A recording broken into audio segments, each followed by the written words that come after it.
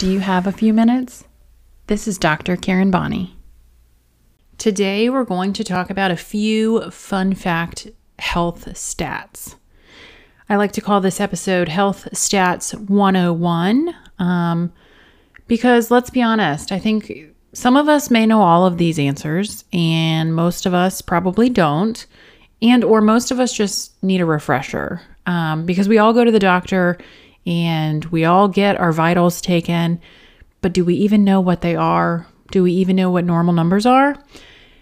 I sure don't, and I'm in the healthcare field, and I have actually been more exposed to it as of late because I've been doing some per diem work for physical therapy in the home care setting, and I have been taking people's vitals every single session, and I'm going to be honest, I was like, I don't even know what the normal ranges are, so how am I supposed to know if they're out of the normal range?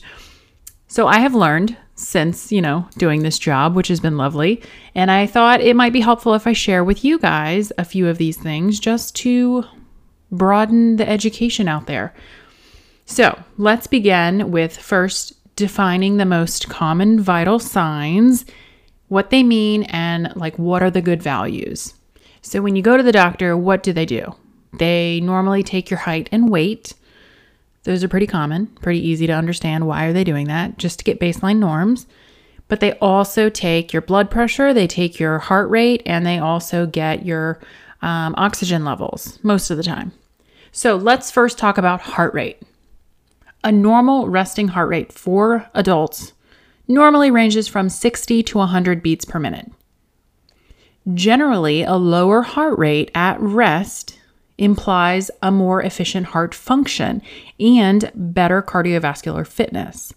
So at rest, you're looking to have a lower heart rate in general if you want to have a good fitness level.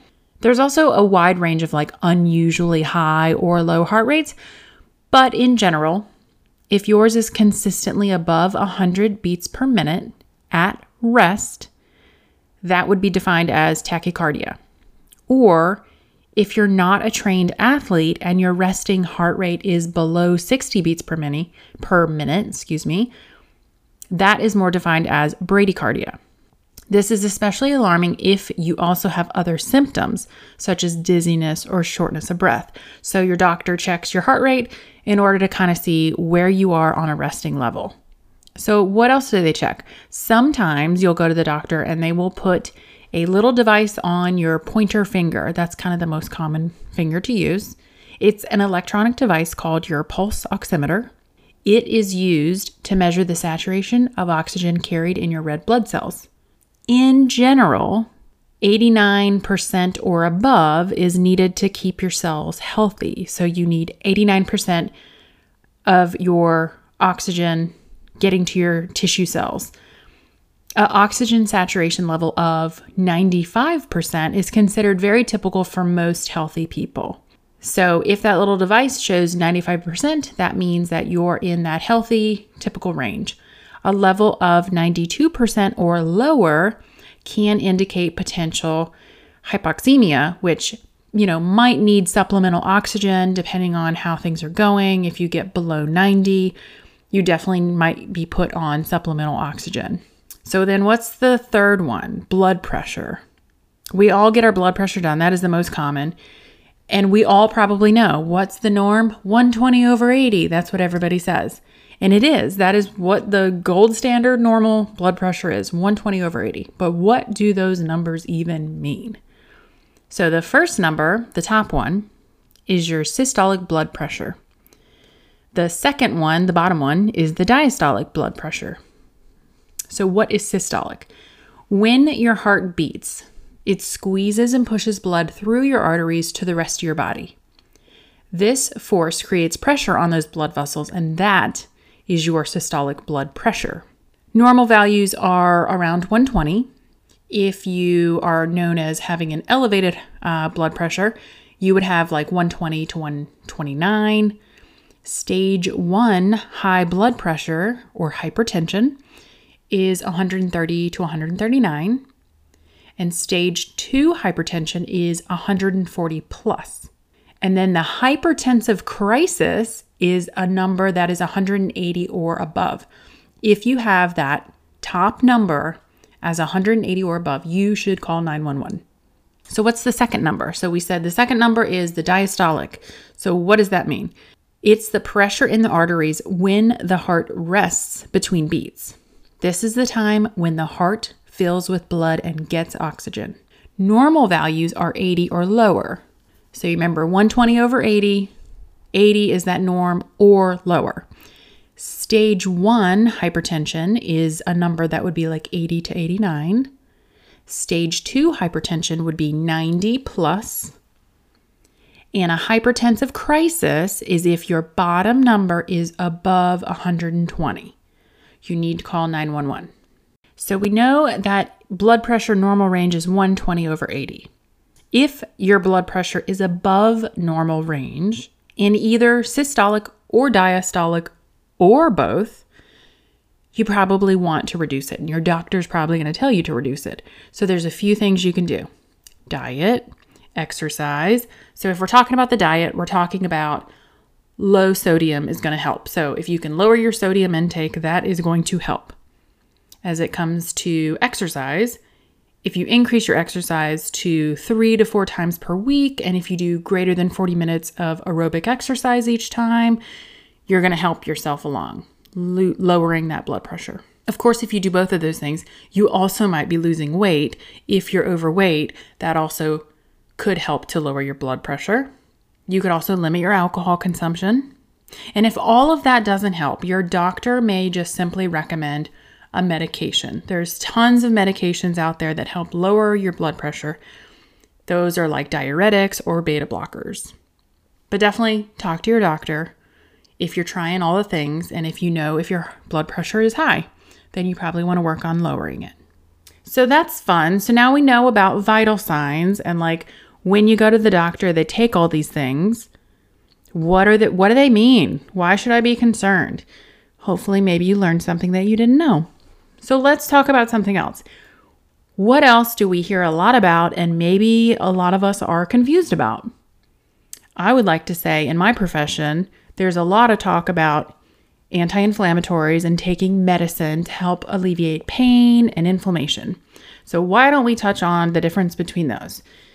Because you know what? I also get confused, to be honest. So the first thing we want to talk about is what we call the category of an NSAID, NSAID, non-steroidal anti-inflammatory drug. That is a class of drugs.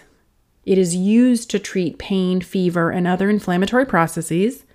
And they're divided into certain groups based on their chemical structure. So I'm not going to go into trying to describe these words because, to be honest, I cannot pronounce half of them. But here are some of the categories that you're very familiar with.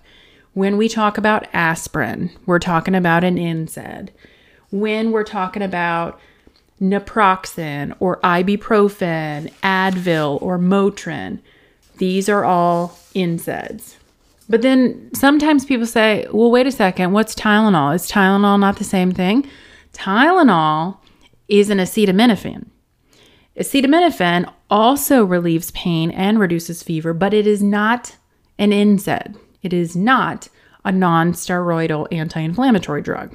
Well, what the heck is the difference? Well, here's the chemical breakdown is probably hugely different, and I'm not going to go into that. But what I am going to say is Tylenol is easier on your stomach.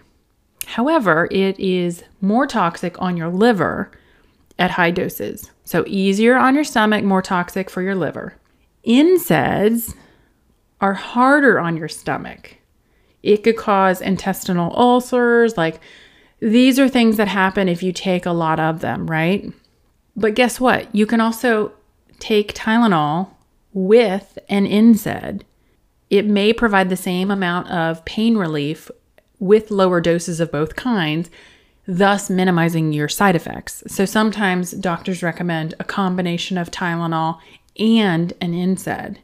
You can also alternate them, Tylenol this time, 4 hours later, NSAID this time, 6 hours later, Tylenol again, whatever the case may be. Your doctor's going to give you that prescription of, how do you do that dosage?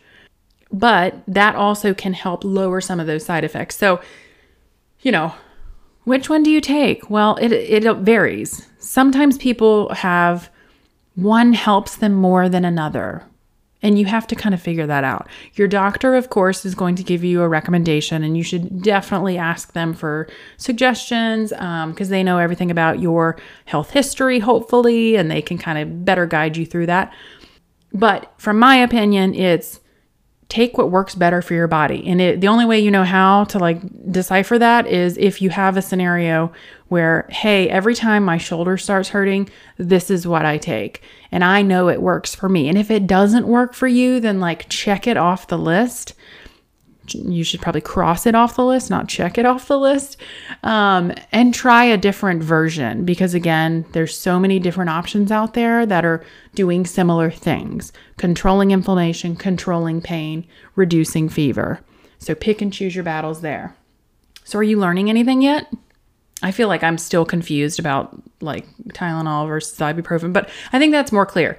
Tylenol equals acetaminophen, and everything else that we talk about is an NSAID. Aspirin. What were the other ones? Advil, Motrin, ibuprofen. Okay. All right. Moving on. We've kind of harped on that a little bit too much, but here's one more fun health fact. So did you know that the same part of your brain is responsible for interpreting both hunger and thirst signals? Super confusing. So it's the hypothalamus. That's the portion of your brain that controls hunger and thirst. And so when we have that initial instinct of oh my gosh, I'm hungry, we have all done it. We mistakenly eat something thinking we're hungry when, let's be honest, didn't we just eat an hour and a half ago? Our body should definitely be able to go, 3 to 4 hours, if not a little bit more, without eating, without that true guttural instinct, hunger pain of saying I need sustenance. And so what we really might be is just thirsty. So the best recommendation is if you feel hungry, if your stomach grumbles a little bit and it's only been an hour since you ate breakfast, number one is grab that jug of water. Try to drink 8 ounces. Give yourself 15 minutes. And see if you are no longer, quote unquote, hungry anymore. Because probably more often than not, you are just thirsty. I also kind of use, let's just talk about thirst. Let's talk about water and hydration. I'm going to side tangent here, but if I have a headache, if I feel woozy, if I feel lightheaded, if I feel weird, if I feel off, the first thing you're I don't know, I feel kind of funny, and you try to figure it out. The thing that I have more inadvertently done these days is drink water, because if I have a headache, it's probably because I'm dehydrated. And so drink water before you go immediately to maybe taking a medication to alleviate some kind of symptom. If you're feeling a little funny and you're just I don't know, something feels weird, chug a glass of water. You might just be dehydrated. Water is the fuel of life. We all, myself included. I mean, I have all the water bottle jugs with the things.